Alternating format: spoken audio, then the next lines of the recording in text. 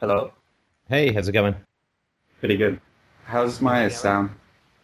Yeah, I Sounds can hear you great. fine. Sounds great. Okay, good. So I don't really know where to start. Um, Do you want me to read back to you what you wrote to me, and we can sort of start from there? sure. Okay.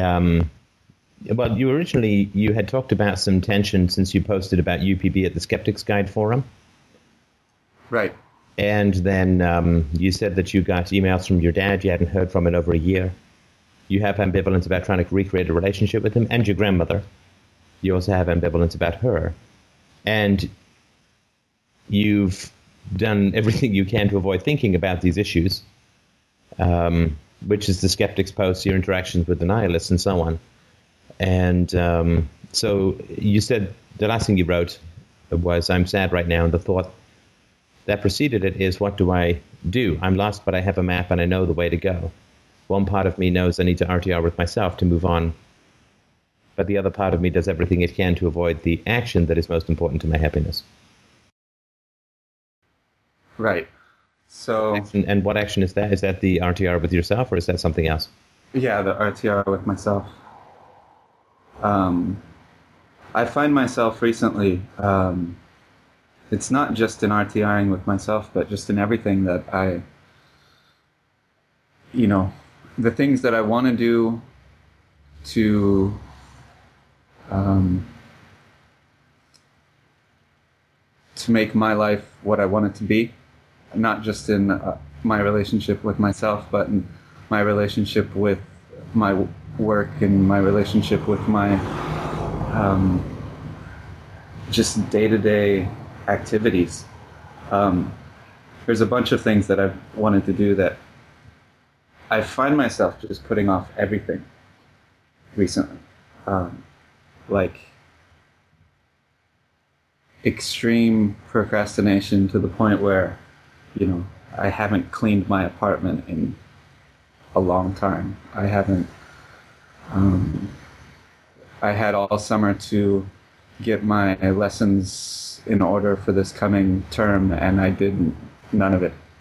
And uh, of course, the most important thing is this RTRing with myself, which I have. Um, I did it a little bit after I broke up with my girlfriend in June, but then I just stopped. Um, and as of recently, I've started drinking more, not excessively, but just more than I was in the last 6 months or so. Right. Instead of having a drink with friends once or twice a month, it's been like drinking at home, you know, every other night or 3 times a week or something like that. So And wait, when you it's, say drinking at home, what do you mean? I mean, like a couple of beers, just by myself while I'm on the internet or watching TV or whatever. Right. Okay. And yeah, I just,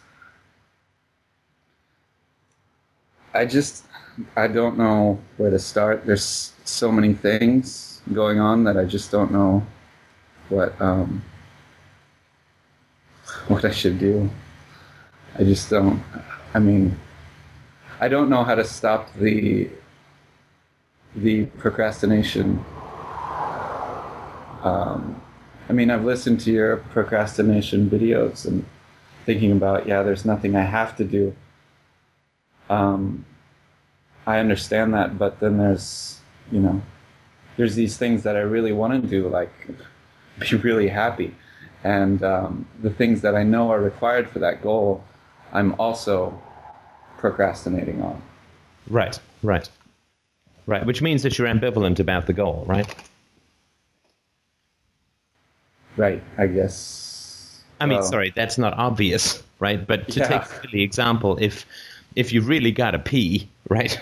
You've been right, skiing all afternoon and it's really cold and you've really got to pee. You're not ambivalent about going to pee, right?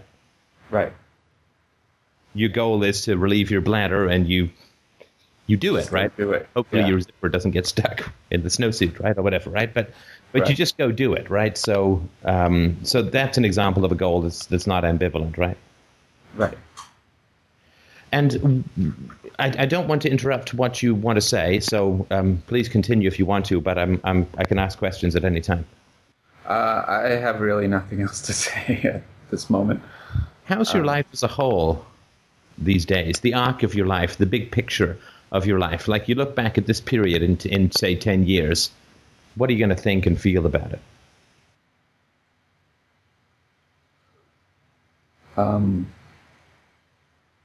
I'm not sure exactly what you mean. How am I going to look at how I've spent my time during this period of my life? Yeah, I mean, we have a kind of arc, in my opinion, sort of about her life, right? And so, you know, if you become a doctor, you go to med school, you have an arc. You become an intern, then you become a doctor. You work for other people for a while, then you set up a private practice, and you know, there's kind of like an arc, right? Right. Well, Sorry, go ahead. You can have lots of different arcs in life. Like I've had actor, student, software guy, philosophy guy. So you can have, it's not like it's all going to be one thing. But how's the overall arc of your life and where you are and where you're going? And how do you feel about your life, not in the day by day, but in the bigger picture arc of things?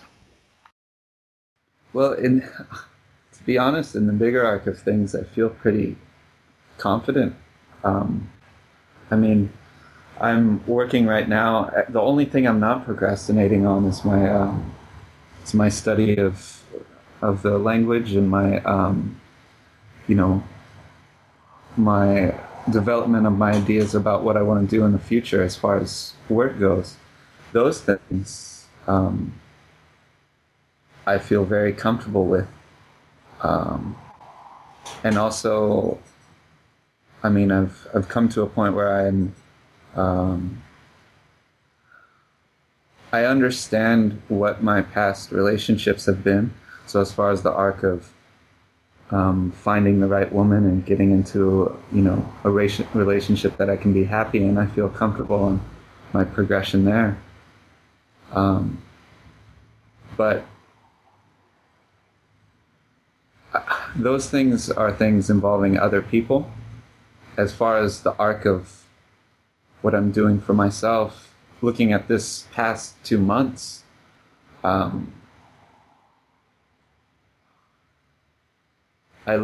feel like I'm going backwards.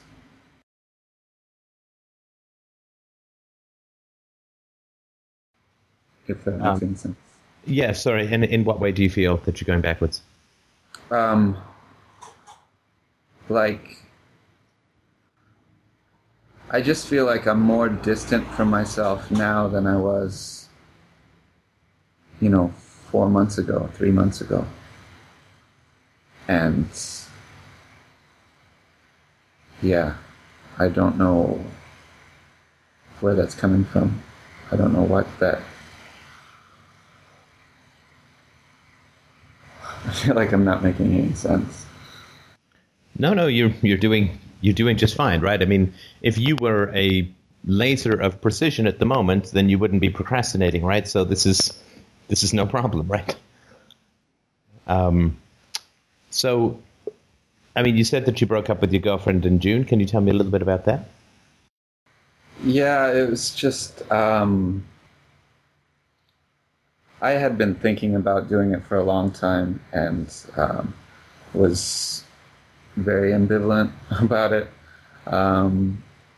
But, with a few talks with Mr. C on the chat room and thinking about it, I just realized that there was no real future in that relationship. So I ended it, which was very difficult at the time, in that she was, I think she wasn't expecting it, and she was very, she was of course very sad, and you know, things like that. But also, she said some things during the breakup that made me realize that it was not a bad decision. So I feel very comfortable with it. She said some stuff like, "Oh, you just do your own way. You know, you're not considerate of other people's feelings. Just, you know, you don't feel any love, so you end the relationship, even though I feel love." Things like that. So when she said that, I was like, yeah, that's pretty horrible, right? Right. Yeah. I mean, when she said that, it's like, wow. And actually, those statements are the first statements that I was able to kind of access my Miko system with. I talked with myself about those statements and just really came to a very comfortable place with the breakup. Like the first week after we broke up, maybe first week and a half, it was kind of sad every day, and I just couldn't get her out of my mind with things. And then from that moment with the Miko system and focusing on those things that she said that were really horrible, really helped. Now, was it late June that you, was it early or late June that you broke up? Early June. Okay. And you haven't spoken since, is that right? With her? Yeah. No, I've spoken with her. Oh, you have spoken with her. Okay, and what's that been like? Just real friendly. She, a couple weeks ago, was in my town, and she said, you know, I'm going to be around. Would you want to meet for dinner? And I thought about it, and I thought, you know, I don't feel very comfortable with this. And I talked to her about it, saying, you know, I don't know, what's your reason for wanting to do this? Is it not, don't you think it might be too soon? And she said, you know, I just want to meet as friends. And I thought, what the hell, give it a try. And it wasn't so bad. I mean, it wasn't bad at all. It was very friendly and not uncomfortable at all, having the dinner with her. And then we have a mutual friend that was performing in a festival, and we met in the big city nearby to see her in that festival. And then after that, I left and went and met some other friends. So I've seen her twice, but I don't know if I'm going to go see her again, just because both of those times, while they were pleasant enough, they weren't exactly spectacular. And considering their previous sexual relationship, I just don't see any point in continuing. Okay, so just step me through this bit. So she says these horrible things to you, right? Right. Like, you're selfish, you are cold, you know, just really wounding things, right? Right. And they're horrible these things are horrible to hear, right? They do a lot of damage, right? Yeah. And the damage that they do is not just about the future, but it's also about the past, right? Because what you do, or at least I think what you do, is you look back and you say, who is this person that I was with? How long were you guys together? A year and a half. A year and a half. So you say, holy shit, I was with someone for a year and a half who could say these things to me.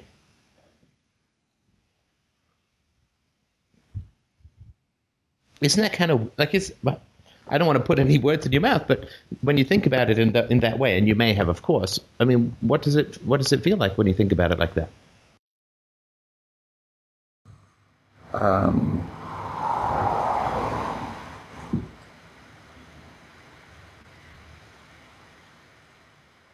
I'm having a hard time accessing any feelings, thinking about it that way.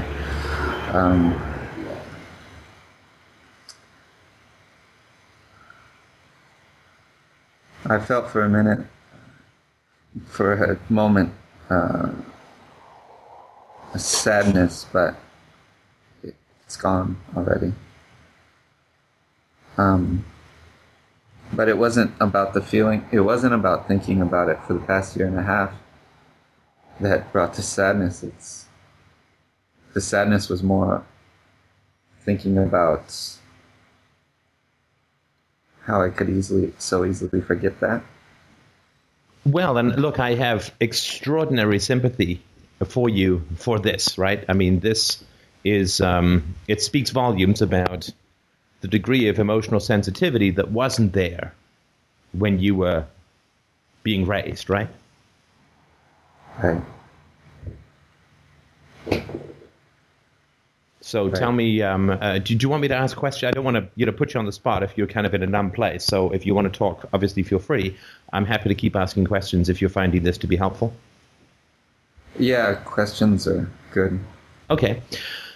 So how long was it between the time that she said these terrible things to you and when you saw her at the festival? Or you had dinner with her? Yeah, about 2 months. And you had no contact during that 2-month period? Only extremely superficial. I had borrowed some money shortly before we broke up, and I was just the contact was things about that. But besides that, no real contact, no. Now, did she ever apologize to you for the things that she said? No. She didn't? No. Now, because nobody's perfect in relationships, we all say stuff that we regret, and so we, man up and we apologize and so on. Now, did you say things to her that were cruel during the breakup, or were you mostly a punching bag in that way?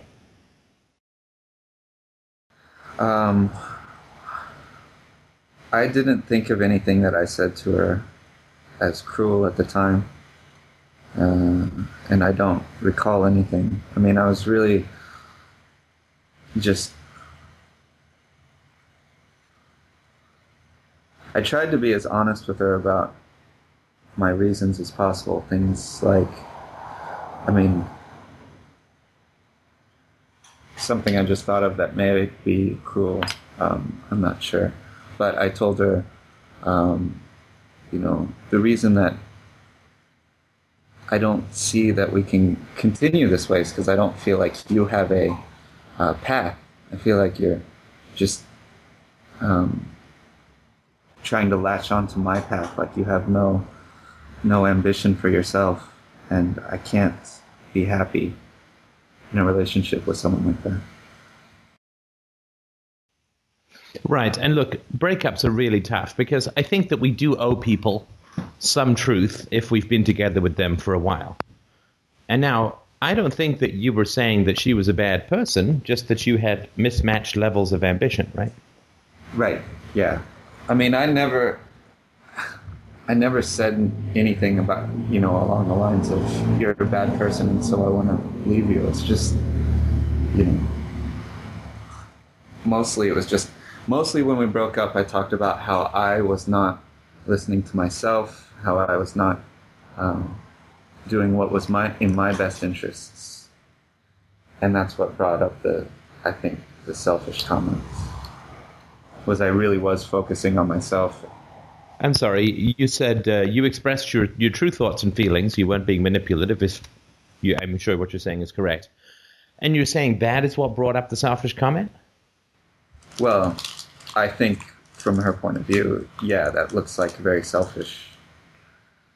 I mean, considering the culture she was raised in.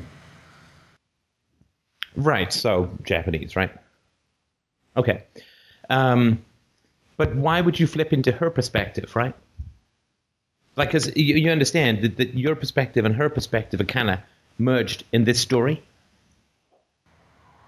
Right. Well, I think that it's important to differentiate these two perspectives. Okay. Well, from my perspective, I was just talking about myself. There were a few things I mentioned about what I thought of her as far as her ambition and her goal. her goals in life, and how she was always kind of distant emotionally, and I talked about those things, but for the most part it was just I really focused on what I was feeling, thinking about the relationship. Right. Sorry, had you had any conversations with her prior to this breakup about mismatches in ambition and so on? Nothing explicit. I mean, I had asked her before many times about, what does she want to do, and I always got, I don't know, or just want to have kids, things like that. Right. And those conversations always ended very quickly, because there's just nowhere to go with that. Or at least I thought there was nowhere to go with it at the time. And was she fairly upfront about this early on in the relationship, that she was not particularly ambitious? Looking back, yeah. It was pretty clear from the beginning. Right, so you're like, I guess you exchanged I love yous, right? No, she said it, but I never reciprocated. You never said I never felt. You never felt. I never felt it. So from her standpoint, I mean, people obviously lash out when they're hurt. That's no big insight. But so she's like, well, I'm the same person that you were with a year and a half ago. I haven't changed. I haven't become a different person. But now I'm not enough, right? Yeah. And that's kind of frustrating for someone, right? Right. I'm not saying, I mean, look, you had to take care of yourself, and there's no point being in a relationship with someone you don't love. But was it that you didn't value ambition as much a year and a half ago, or did that, or like, how was it okay and then not okay? I valued ambition, but it was lower on my hierarchy of values than my value of having someone to have sex with, to be honest. Well, that's frank. I mean, that's good, right? That means we don't have to beat around the bush, so to speak. Yeah. So was it like you used it for sex kind of thing? Was that the idea? Well, it wasn't. I didn't feel like I was using her for sex at the time. My thoughts were, she's a really nice girl. We both enjoy the sex, and maybe she'll change, is what I thought throughout most of the relationship. Is when I started listening to FDR and started realizing, people don't change. I don't know why I keep thinking this. That I started to question that train of thought, but at that point we had already been together for 9 or 10 months. And right. It was kind of like, well, I've already put this much into it. Let's keep going. I don't even know at that point. But the initial starting of the sexual part of the relationship was never about, let's just get this girl into bed. It was more like, she's really nice. She's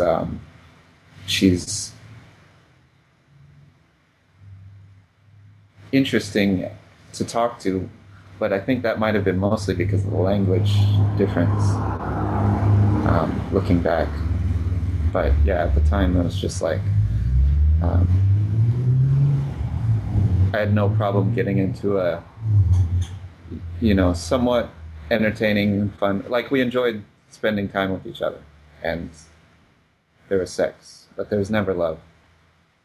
Well, for you, side. You felt. Yeah, from my side, right. Just out of curiosity, are you outside? It sounds like there are cars going through your living room. My apartment's right by the road where cars are going by all the time. Oh, okay. It's just wondering if there was a window. It's just the window. Sorry. Sure. Okay. Now, would you like me to? I mean, I can either make my own decision, or if you have a preference, of course. Would you like me to focus on the relationship or on the subsequent procrastination? Well, To me, the two are unrelated, but it's your call. I wasn't really thinking about the relationship, but if you think that the procrastination might be related to that, I'm willing to go there. Well, isn't what you just talked to me about a big procrastination?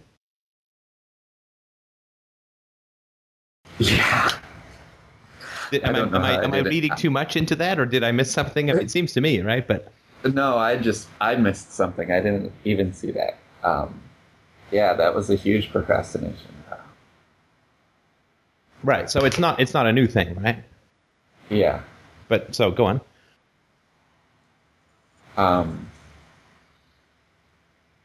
Go on where? Sorry.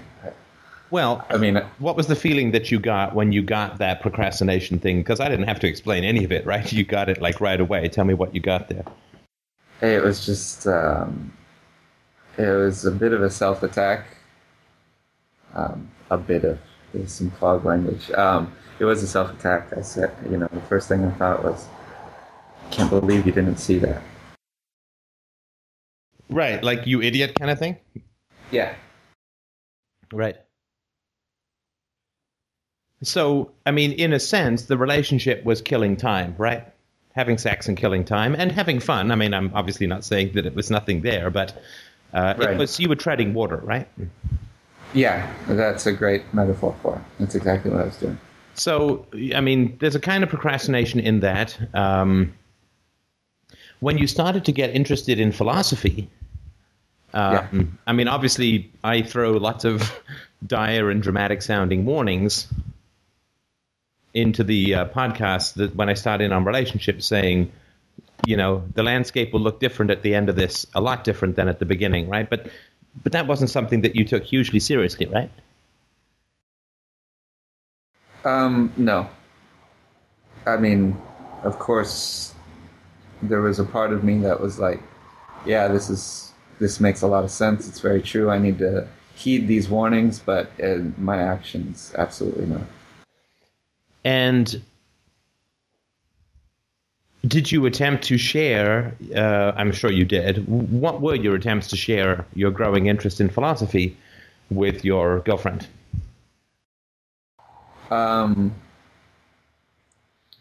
Initially, it was superficial things about the state and about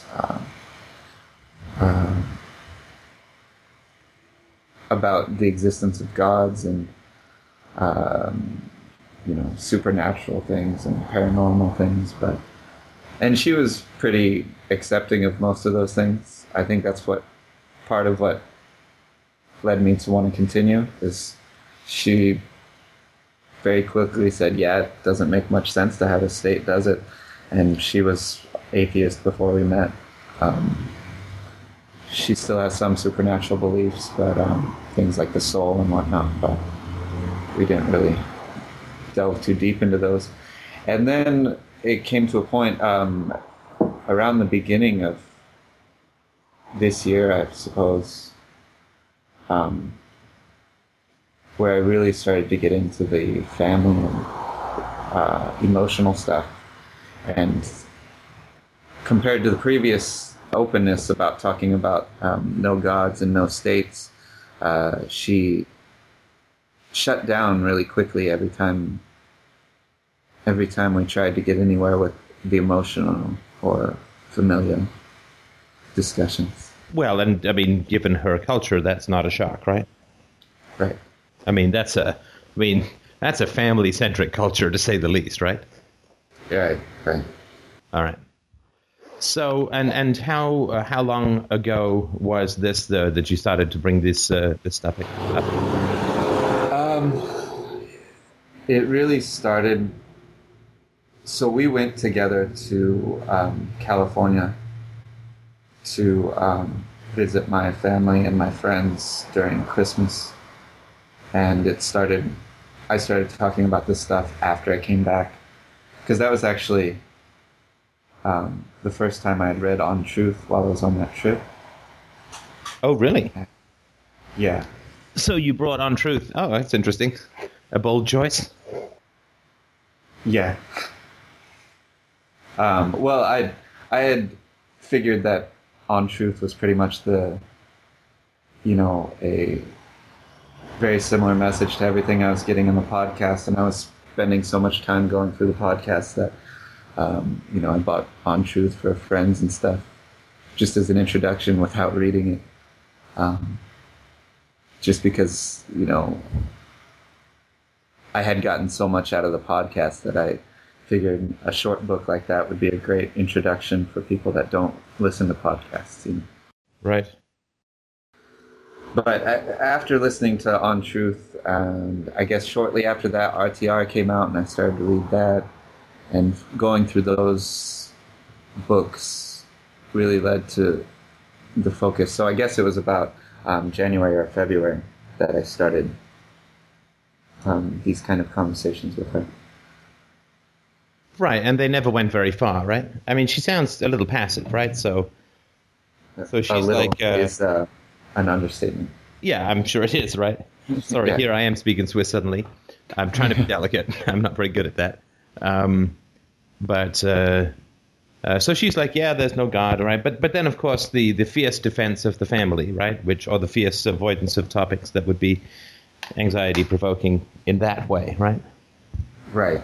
Like, I mean, she is so passive. So, of course, my first thought is it's her, when she was a child, things that happened there. Well, sure. And anytime we tried to delve into that, she just... It's like, I can't remember, there's nothing special, I don't know why you want to talk about this. It's in the past and things like this. Right. It's just very difficult to go anywhere with that. Not difficult, it was impossible.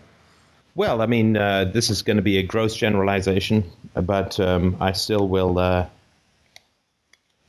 say it that the Oriental culture does not recognize the unconscious. Right. It's like, why would something that happened 20 years ago have any possible effect on me now? It's like you're trying to bandage a cut knee that I got when I was 5 years old. Right. They haven't gone through the, post-medieval Renaissance Enlightenment through to the 19th century revolution in human thinking where we accept and understand the unconscious and the long-term effects of early experiences. Well, yeah, I mean, generally, I think that's true. There does seem to be a rise in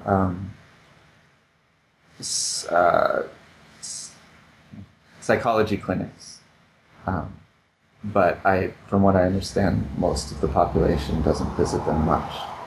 It's a small minority that is starting to understand that kind of Western advance in thought.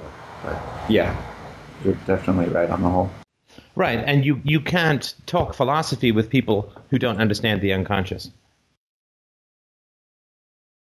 Because they won't be able to understand where their defenses of the logical arguments comes from.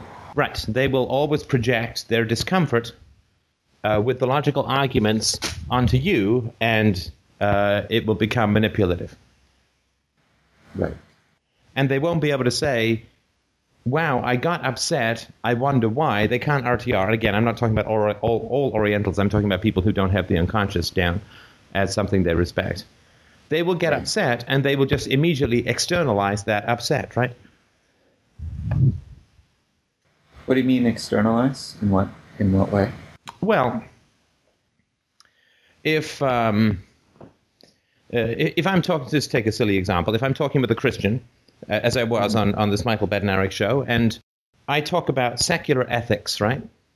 Right. Well, the Christians all got mad, right? Yeah. Now, if they recognize the unconscious, and God knows religious people are bad at recognizing the unconscious, because religion's just this monstrous fucking projection anyway, but if they had recognized the unconscious, they would have been saying, well, why am I upset?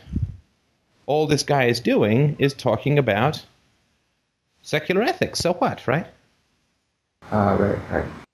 But when they get upset, they would, first of all, they would have to understand that they're upset because they have doubts about religion, not because I am not religious. Right. And so it's an unconscious, somebody who was aware of something called the unconscious would say, why am I getting so upset? It can't be the other person who is simply a nice fellow talking on the radio. Right. Therefore, it must be something in me. Right? And of course, it comes down to being lied to as a child and bullied into believing this cultish nonsense called religion. And of course, the harm that you've done to other people if you're this kind of person, especially if you're a parent, all that on-truth stuff. I mean, it brings up a lot of complicated and hostile and upset and angry feelings for people. Because, of course, if the secularists who have already taken over science and biology and physics, sorry, science, biology is sort of redundant, but if we also take over ethics, then what the hell is the point of believing in a God? I mean, ethics is the last stand of Christianity. So when I start to chisel away at that, they get all freaked out, right? But they're unconscious, so all they do is project it and say that I'm doing something bad, right? Right. And so you have caught this a little bit as an infection. Well, we have to be careful with the people we spend time around, particularly unconscious people. That's why I pointed out earlier when you said she called me selfish because I was speaking in a selfish manner. Right. Because that is that's a very unsophisticated way of putting it. And of course, I know that you're a very sophisticated and intelligent man, so that's the kind of infection that we get from the people we spend time with if they're unconscious. We gain their virus of unconsciousness. Or not gain. Yeah. We are infected by it. Yes, for sure. I mean, everyone rubs off on us, right? Which is not quite as much fun as it sounds. Right. So because she doesn't recognize the unconscious, all she does is avoid the unconscious. And the whole culture, if you look at Oriental and Japanese culture in particular, it's all about avoiding the unconscious, right? It's right. all high stimulus, it's all shrieky, it's all yelly, it's all outward show, it's all status, it's all whatever, right? Yeah, that's true. It's very true. So, and these crazy game shows, right? It's just mad stimulus, right? The lower the level of sophistication, the more external stimulus is needed, right? To counter the inner emptiness and depression, right? Oh, yeah. It's another place that's really clear. It's just in the general fashion. These insane fashions here in Japan. Oh, yeah, for sure. And the agony comes out in these freaky, horrifying Ghibli movies or whatever, some of the freaky anime. Anyway, we don't have to get into all of that. But so, sorry, you were going to say? No, it's just, I just never have thought about it that way before. That makes a lot of sense, though. Yeah, for sure. And you have you've experienced this, right? That you got progressively, you weren't boxed in the beginning because you were not trying to expand in this kind of way, right? Right. But then you sure got boxed in over time when you began to try and grow, and you ran very quickly into the barriers in your relationship, right? Right. And there was no possibility that you could reach that part of her that would be willing to say, in the good old RTR fashion, I'm upset and I don't know why. She always had an answer as to why she was upset, right? Yeah, I mean, if she'd even admit she was upset. Right. Yeah, I mean, the first defense is denial, right? And then it's projection and all the other. So she says, I'm not upset. And then she says, well, I'm upset because you keep pestering me about this childhood stuff, which is not important. Right. In other words, I'm upset because of what you're doing. Isn't that the basic mantra? either I'm not upset or I'm only upset because of what you're doing. Oh yeah, and that's exactly what the breakup was like. And I bet you if you look further back, she was setting off these landmines all over the place, and you were getting more and more inhibited until you just gave up, right? Yeah. Give up's a good description of it. For the last 2 months of the relationship or so, maybe even longer, I just didn't even bother trying talking about it. Just continued in the relationship, just getting more and more frustrated with it. Right. And I mean, of course, you knew that that the end was coming, but there was lots of procrastinate. I mean, you had the tools, right? For sure. I mean, you could have called me, right? 8 months ago. Yeah.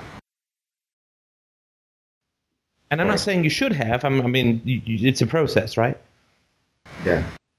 So there's a lot of procrastination in 2008 for you. Yeah. Crossing your fingers, hoping for the best, things will turn around, something will change, right? Right. Because I bet you knew a long time ago that it was not going to be a woman you were going to spend the rest of your life with. Yeah. I did. And again, I'm not criticizing. I mean, this is nothing like that, just so you understand. I'm trying to give you a sense so you can avoid this stuff in the future. But sorry, you were going to say. I almost don't want to say it just because it sounds so stupid, but I knew wasn't going to spend the rest of my life with her before I even went to California with her. Oh, I mean, I have no doubt of that. I mean, it doesn't sound stupid. To me, it would be crazy if you did think you were going to spend the rest of your life with her. That would be really bad, right? Right. I guess so. You guess so? No, you're right. It would have been worse to have thought I did have a chance with her. Now, did she think that she was going to spend the rest of her life with you? And I'm not saying this is the only reason you ever get together with someone, but, you were with this woman for a good chunk of time, right? Yeah, I am pretty sure she did. Just from the kinds of things she talked about, the way she acted, and also just generally because of her age. She was 25, and basically in Japan, if you're a 25-year-old woman and you're not married yet, every relationship from then on out is, all right, this is the one. Yeah, that's not just Japan, but okay. And so this woman that you were not going to marry ever, you took to see your parents over Christmas. Well, not my parents, but yeah. Sorry, your family. Right. How do you think how did she perceive that in terms of where your relationship was going? I think she probably perceived it as a big step. She never said anything about how she perceived it. She just... But you know. Yeah. She saw it as a big step. Well, she thought the next thing is the ring, right? Yeah. I mean, I'm not really... Tell me if I'm off base, right? I mean, this is your relationship, right? But... No, I mean, I don't know if she expected it immediately, but I am sure that's what her thought was. The next step in the relationship was, all right, here comes a ring. Well, I mean, yeah, I agree with you. It's not like on the plane home, but there's not a lot of steps between come and stay with my family and here's a ring, right? Right. And so, was she hanging on for that? Do you think? That's what she wanted, right? Yeah, that's what she wanted. She wanted the ring. So she wanted to marry you. You, in no way, shape, or form, were ever going to marry her, right? Certainly not after January. Yes, certainly not after January. So it's a little cruel, right? I mean, I don't mean to sound harsh, right? No, it is. And that's I mean, that realization is what finally said, I gotta stop putting this off and just do it, just end it. You mean part of that sort of she's waiting for a ring and I'm not going to marry her? Well, yeah. The cruelty of continuing a relationship that I knew wasn't going anywhere and that she was expecting to end up in a relationship. And for that, you should totally be commended, in my opinion. I think that was a very gentlemanly, mature, and positive step. Thanks. Now, it's hard, right? I mean, because, we're guys. Nothing changes for us. We can cook along like Groundhog Day, right? Every day's the same as the last. We got no clock. We don't have, our wombs aren't ticking, that kind of stuff, right? Right. The comfort of the everyday in the immediate moment always seems better than the drama of a breakup, right? Yeah.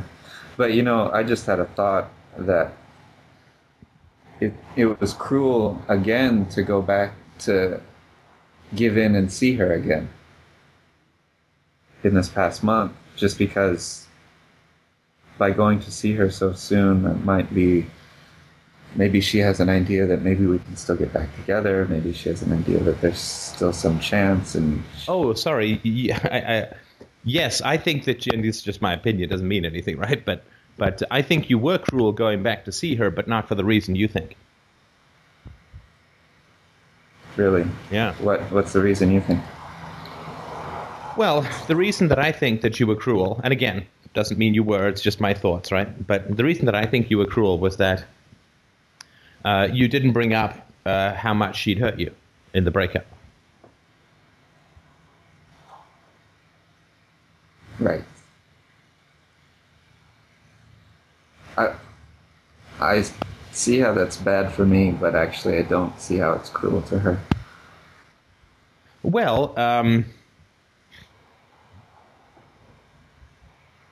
because she didn't bump up against anyone and understand that her actions were hurtful. You were enabling her habits of this kind of cruelty to continue, right? Because you go see her like, hey, everything's fine. Yeah, we're good. Yeah, we had a breakup, but we can be palsy, right? Right. Yeah, you said horrible things to me that laid me really low, but I'm not going to bring them up, and let's have a pleasant dinner. That's real vengeance there. Vengeance? Vengeance, yeah.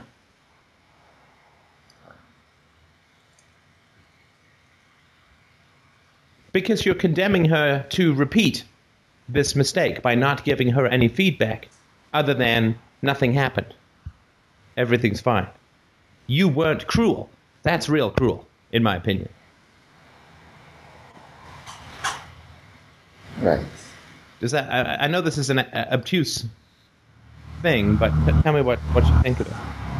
No, it makes sense. It makes a lot of sense. She's never gonna date another guy.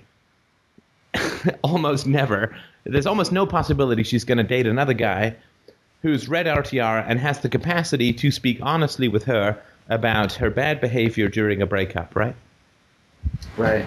So the one chance she had to see how destructive she could be.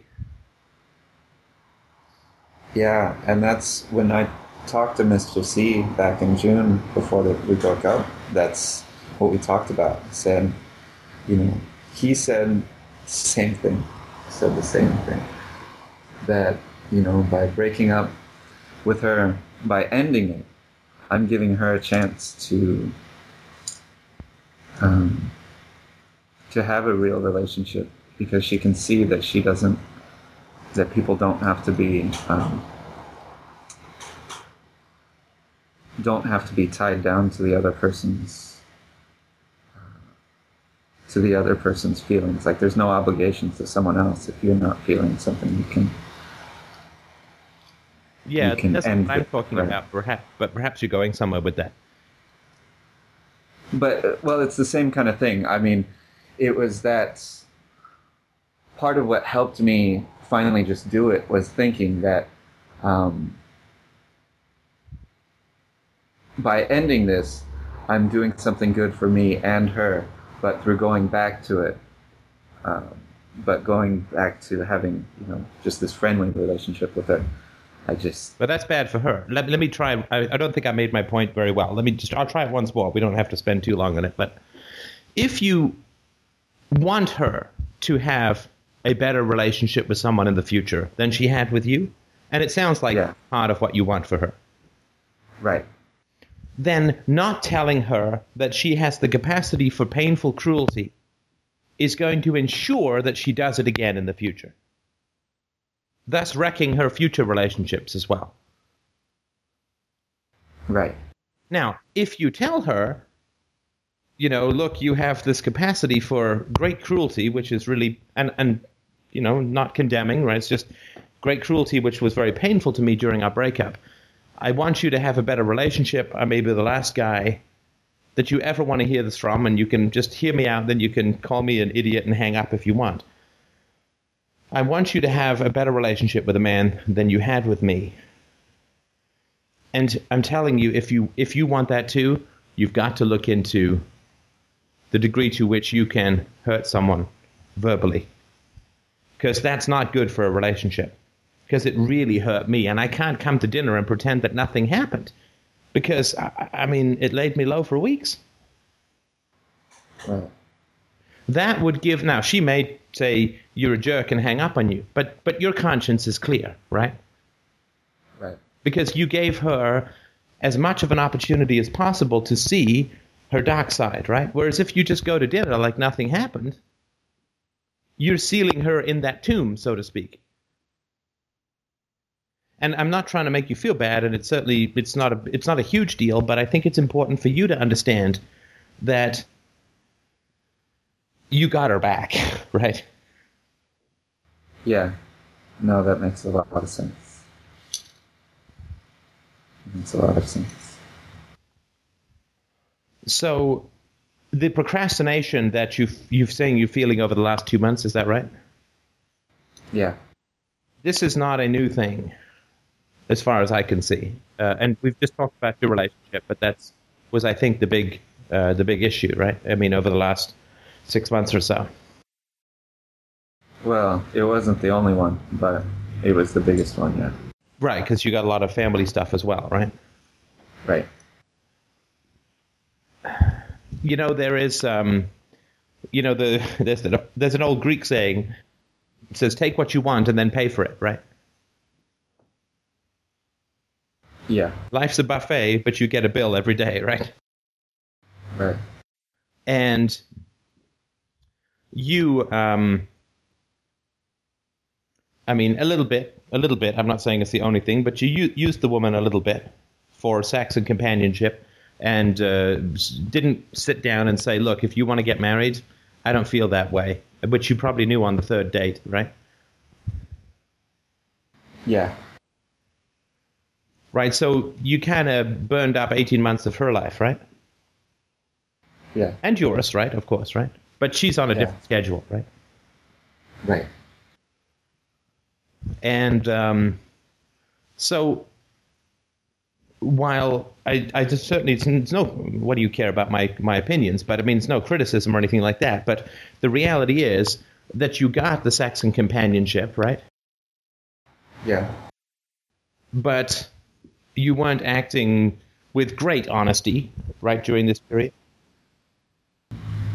Yeah. No, I wasn't being honest at all for most of it.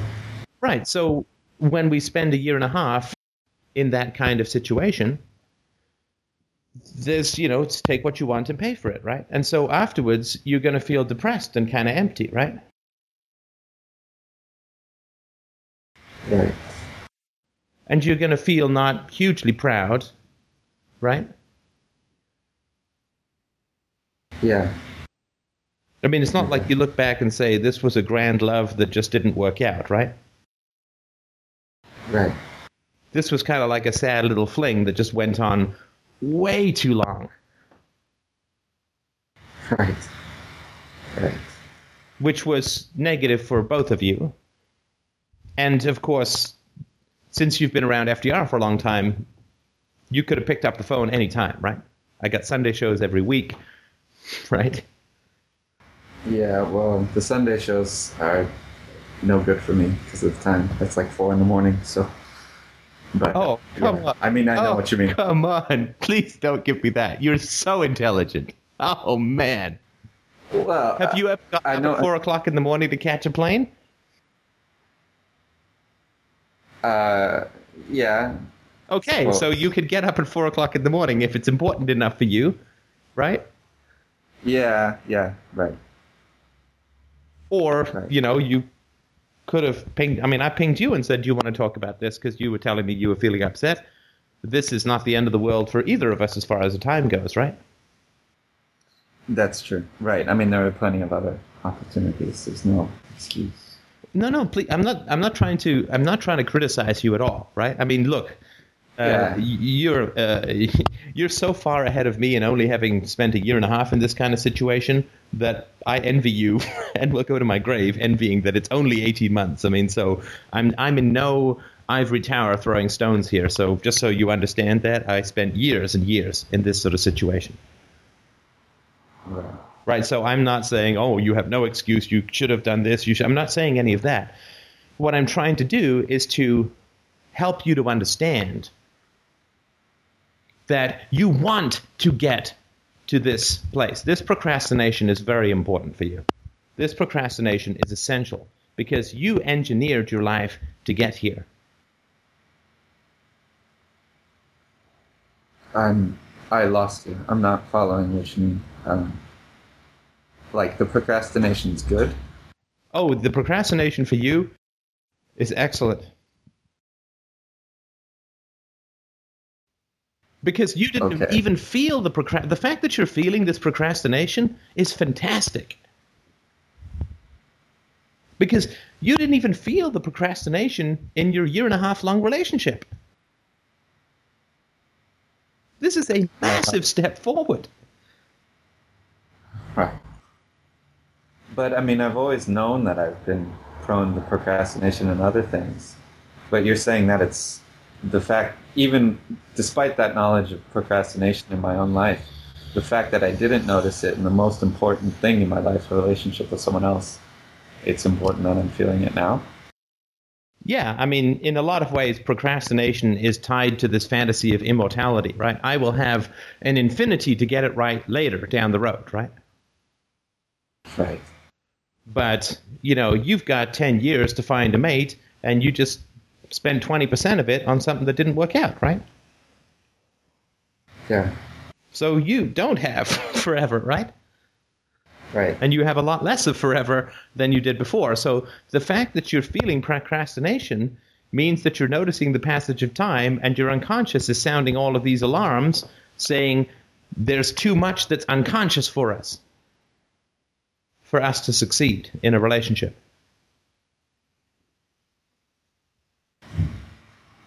Right. Because you didn't notice time passing, in a way, obviously you did, but you didn't notice time passing when you were in a relationship with this woman, right? And not enough to do something about it, right? Right. You didn't even know that you were procrastinating, really, right? Because when I told you, you were like, oh my God, right? Right, yeah. So the fact that you're noticing procrastination at the moment is really important.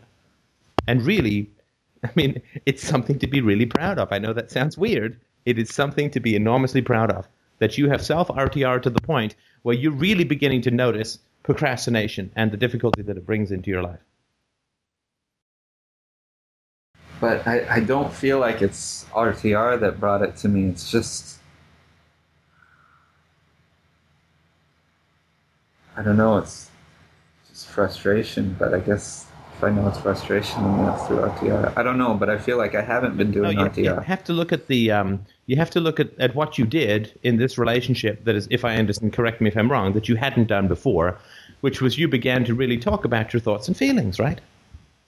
Right. So this was new, right? Yeah. Okay. Yeah. So you really began to talk about your thoughts and feelings, and you bumped up against somebody else's indifference, fundamental indifference, right? Yeah. And hostility, right? Yeah. Now, tell me that was not a recreation of a childhood situation. You mean the indifference and the hostility? That you sharing what you really care about and think about and feel is met with indifference or hostility. Oh, yeah. I mean, not just a childhood one, but yeah, it's something that's continued throughout my life with my dealing with members of my family. Right. And the way that you've solved it, like all of us, Lost Tribe, the way that you've solved it is to avoid talking about your thoughts and feelings, right? Yeah. Well, because of this annoying brain viral infection of RTR, that's not really a viable option for you anymore, right? Right. So, I mean, sorry, go ahead. I was going to say that, part of the frustration with the procrastination recently is that the procrastination is also involved in RTR. I'm procrastinating RTRing with myself, but that is creating a lot of frustration because I know that it's not something that's I can continue. It's not something that you can continue not RTRing yourself? Yeah, right. If I continue not RTRing with myself, I'm going to lose myself. And I know that's not something I want to do. So. Can you tell me what you mean by lose yourself? I mean, false consumption of the true self, like you've talked about before, where there's just that point where the true self can't come back. Yeah, that's not going to happen to you. That happens to people who are willfully, consciously, and repeatedly cruel to others. Not to people who just let a girl go despite his desire for sex and companionship because he didn't want to completely ruin her chances of getting married.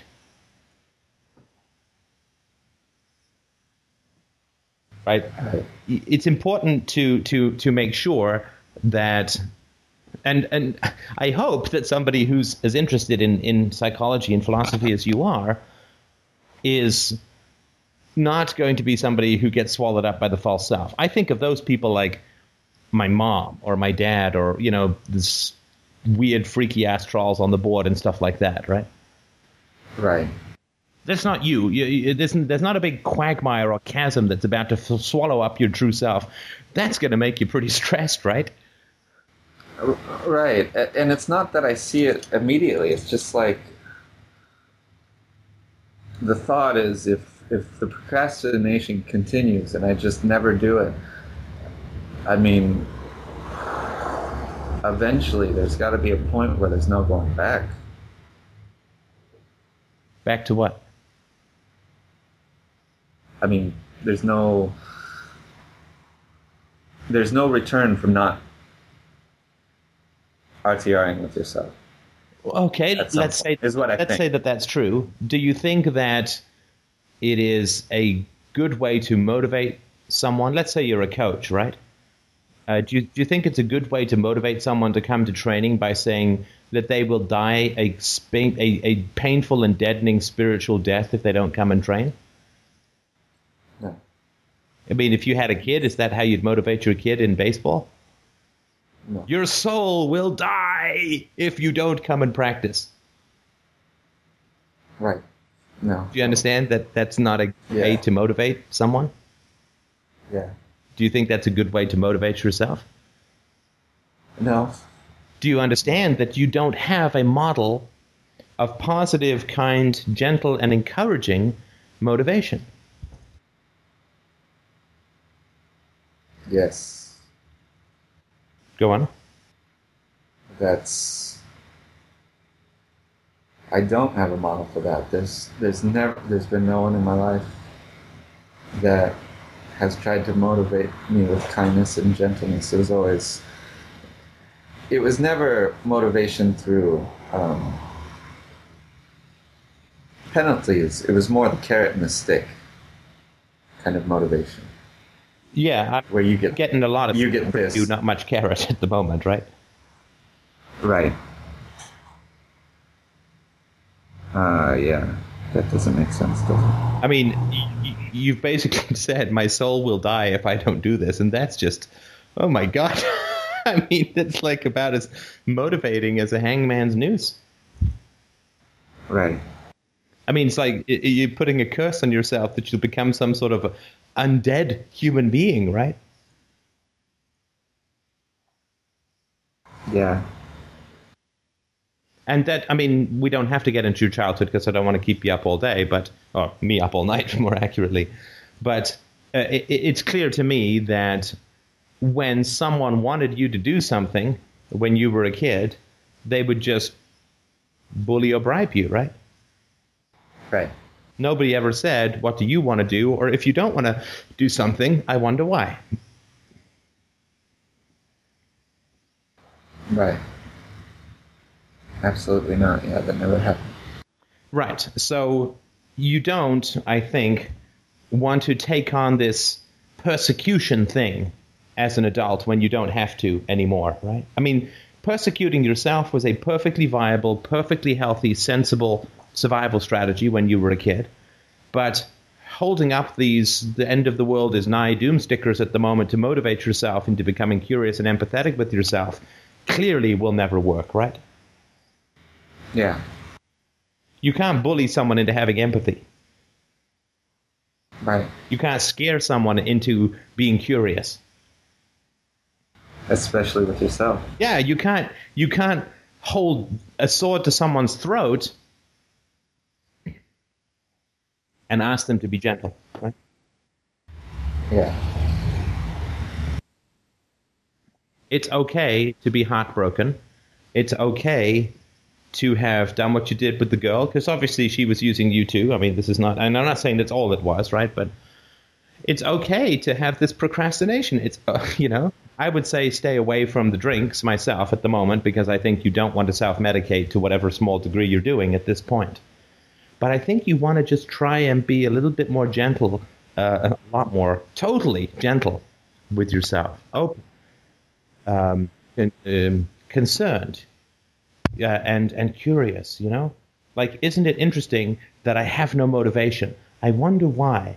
With the knowledge that you have the bedrock of being a good person who has a lot of knowledge and wisdom under his belt, and that you can explore your procrastination without your career dying, without your soul dying, without your heart exploding or your head bursting into flames. Give yourself a little space. Give yourself a little space to be heartbroken, to be sad, to be unmotivated, to be depressed, and to be curious about that. And know that you will come back and you will do the right thing. But give yourself, because everything's an emergency a little bit with you, right? Like, if I have to, right? There's no space where you could just say, I'm not going to, obviously I have a big problem with procrastination right now. I'm going to see why, and maybe it'll take me a week, and maybe it'll take me a month, and maybe a whole bunch of shit won't get done in that month. But I just pissed away a year and a half in a dead-end relationship. I've got time, right? Clearly not being gentle with myself and not having curiosity with myself cost me 18 months in a dead-end relationship. So if I take a month now to turn that around, that seems like a good investment, doesn't it? Yeah. To give yourself some breathing room, some space, some I don't know what the right phrase is. To dial down the rhetoric, to dial down the imminent disaster scenarios, if that makes sense. Yeah.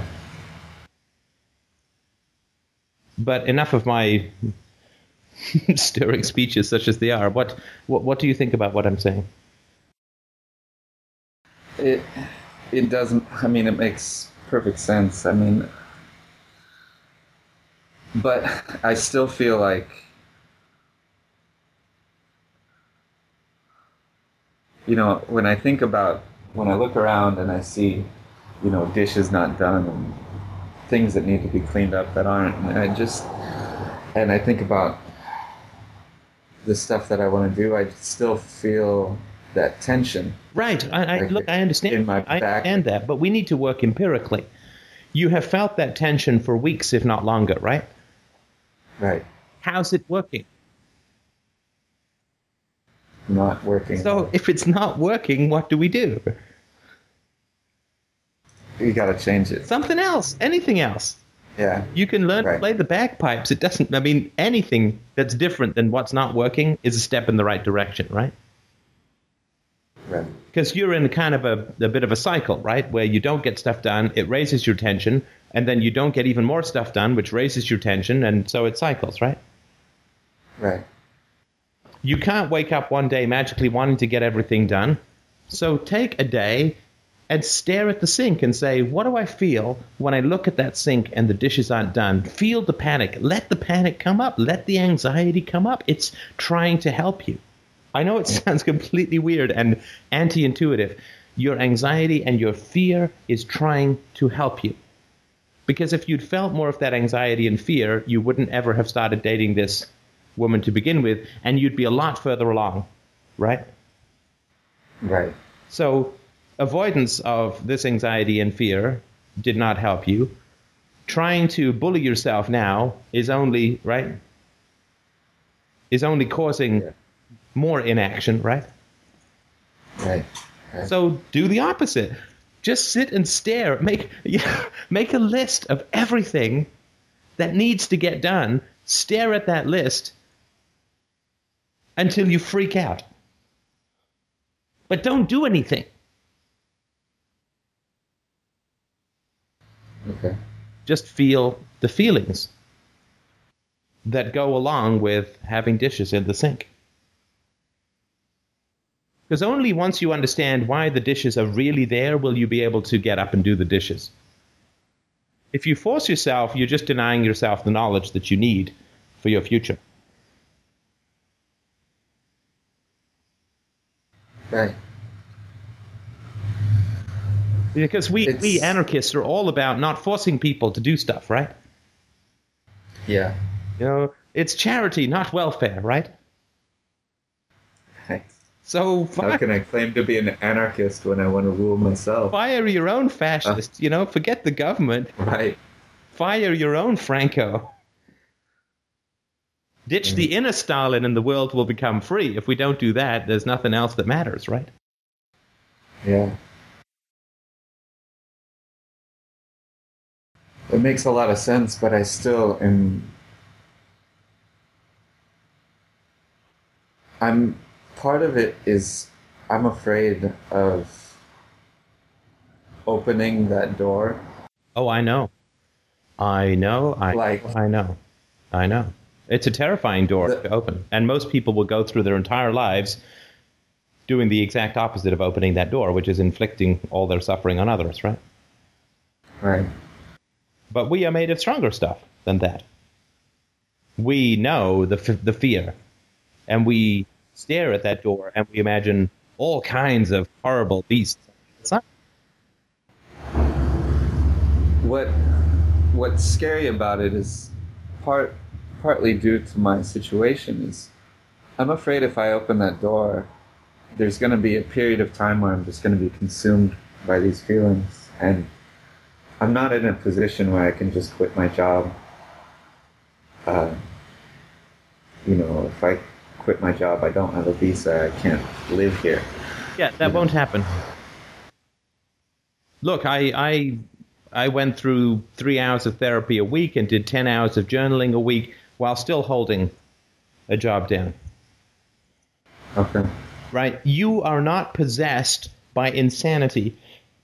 Your emotions will do exactly the right thing to navigate you through. They will be, if you let them, if you don't fight them. Right?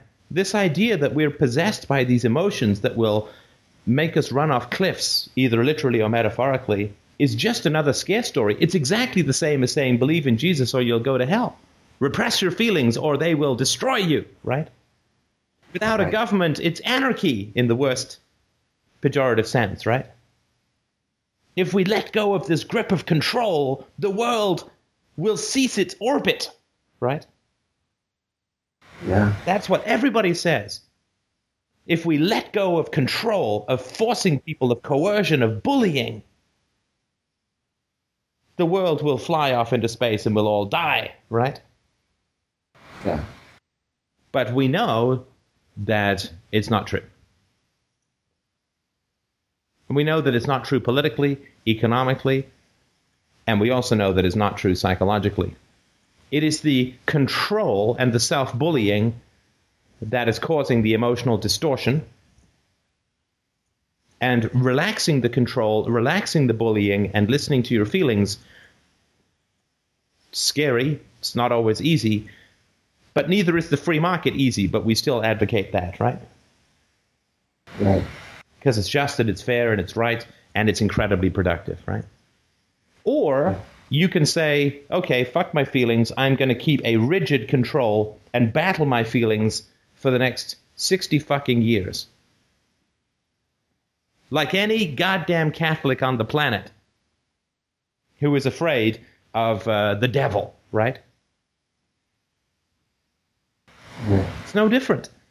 We might as well be Catholics. At least we get wine on Sundays. Right. No, you're right. And, I mean, if we were at least Catholics, we'd have the community and whatnot. Yeah, you get free therapy. All those positive benefits. Yeah. You get great songs, you get cool candlelight at Christmas. I mean, but if we're going to be atheists, there's no point mimicking the worst aspects of religion when it comes to self-management. Right. And there's no point, there's no point saying to people, oh, trust us, society will be better off without a government, and then going home and berating ourselves and bullying ourselves and controlling ourselves. And there's no point saying to people, I know that it seems completely scary to have a society without a government, but it'll be great. And then we go home and do the exact opposite, right? We say, you, oh people out there, should face your fears of life without a government and accept them and give us the green light, right? But we won't do that with ourselves. We won't face our fears of life without coercion and bullying and control. Our own souls free of coercion. We say, trust the free market, trust the benevolence and the milk of human kindness, but we fear ourselves. And we are terrified that relaxing control will result in chaos and destruction. But that's why we never convince other people, right? Because they don't listen to our words. They listen to our feelings. They listen to our attitude. Are we relaxed? Are we not in control of ourselves in the most positive way, where we have an ecosystem, we listen, right? Or are we a centrally planned economy advocating a free market? Right. And so I'm not saying this has nothing to do with do this so you'll be a more effective advocate for anarchy. I'm just saying that if you believe this shit, and I think you do, then right? Yeah, and I want to be an effective advocate. I mean, it's part of why the only thing I have been doing recently has been my focus on the language, is because I want to start getting this stuff into Japanese so that it can start to spread here too. So I do want to do that, but you're right. I saw on that Skeptic's Guide post that I made the effectiveness of my communication about these ideas. Yeah. Right. I mean, people understand that I am relatively free with my own emotions, right? Right. Sometimes uncomfortably so for people. It's like, he shouldn't be doing that if he's sober and has a British accent, right? But it's because of the freedom with myself that it's not easy. I mean, look, I really sympathize with this challenge that you face, this door, as you put it. It's terrifying. It is terrifying. But it is much less terrifying than what we ask of society, right? Yeah. And if we can't do it, we don't have any right to ask society to face a much bigger fear, which is life without a government, right? Because all you're worried about is, well, I might lose my job. People think life without a government is like war and slaughter and rape and right? Yeah. Mad Max. Yeah. So, I mean, I think that, the reason that I think that people find my communications useful is they get at a very deep level that I do not rule myself or bully myself too much sometimes, but not too much, right? Yeah. They listen to the words because of the emotional content. Nobody buys my arguments because they're such great arguments. They buy that I am free, and therefore when I talk about freedom, with sympathy for people who are struggling, because, man, I totally get it. It's just a terrifying thing. But I think that it will be so much less scary once you take that first step. It's just that first step. After the first step, after you go into that door and you realize there aren't monsters, and there is light, and there is companionship, even in there, but it's just opening that door and going through, because it's all marked with, radioactive, danger, sludge monsters, biohazards, blah, blah, blah, right? Right. So, yeah, this is my prescription. You can use it, you can do something else, whatever you like, right? Stare at those dishes in the sink and say, why are they there? And don't take any easy answers. Think about your history. Think about your past. What feelings do the dishes in the sink, do your indifference, does your procrastination, what feelings does that bring up in you? Keep exploring those feelings. Think of similar situations in the past. What happened when I wanted to procrastinate as a kid? What am I rebelling against now? What am I resisting now? And how can I accept it rather than fight it? Okay. That makes a lot of sense. And then, I guarantee you do that, you won't have any problems falling in love with the right woman. So you think when you don't control yourself, you lose the desire to control other people. Right.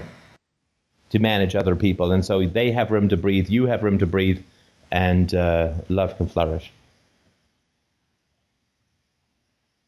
Right.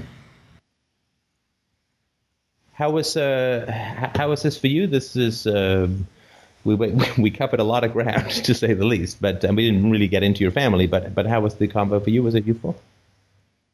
Yeah, it was. It was very useful. Just it's usually giving me a lot of new ways of thinking about things that I haven't thought about before. I always thought that procrastination was just this thing you have to be afraid of, and not, something you can't,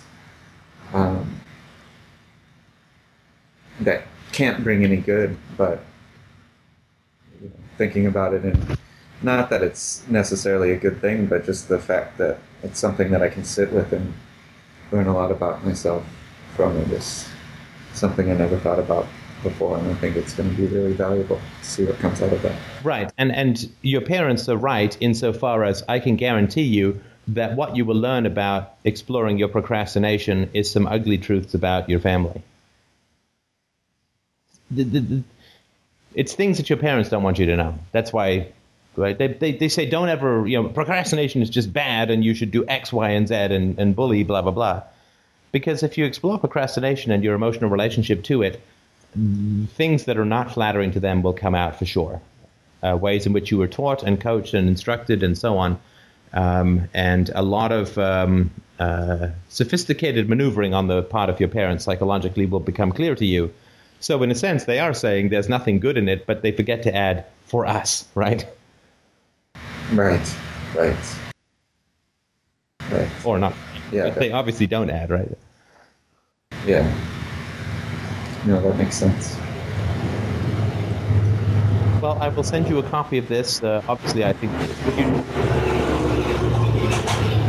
Sorry. Know what you think? Sorry, one more time? Sure. I will send you a copy of this, of course. I'll post it on the reply to the chat and the board.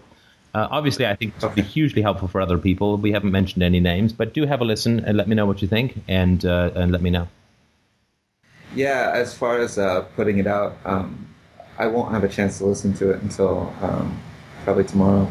But yeah, go ahead and put it out. I'm fine with that. Okay, well, thanks. I will definitely send. It's the least I can do. Oh, listen, you've been wonderfully generous. You have supported the site both, in terms of your presence, your posting, the work you've done, the donations. You only have to ask, and anything I can do to help, I am happy to do.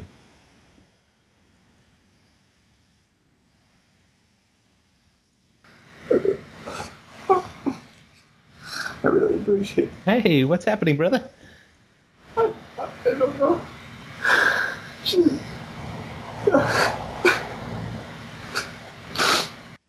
When did you feel the emotion come up? Just as you were saying that. Was it the part where I was acknowledging your kindness and generosity and support, or was it when I offered more support from myself?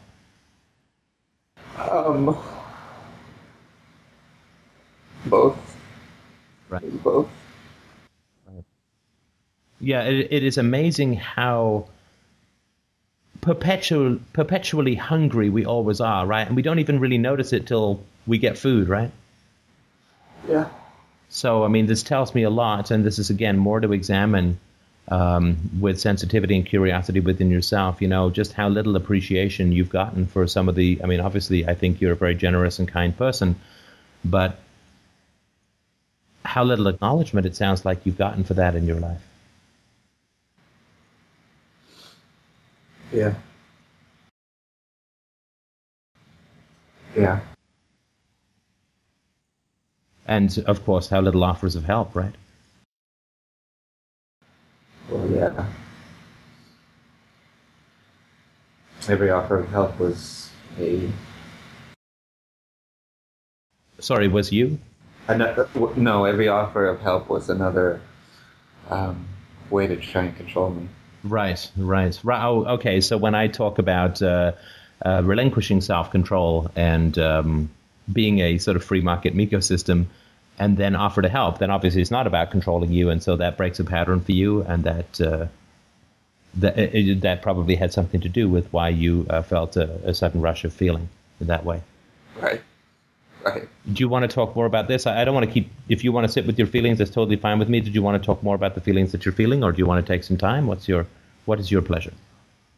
No, I think I'm going to take some time with this. I'm just going to sit with it. Okay, magnificent work today for you, I guess. I don't know, what is it, like December where you are? Some crazy... Yeah. Fantastic work. I just hugely admire the work that you're doing. This is tough stuff. You know, the work you did on this call was, you know, really focused and really great. So good job for what it's worth. I appreciate that. All right, man. I'll talk to you soon. All right, thanks. Bye.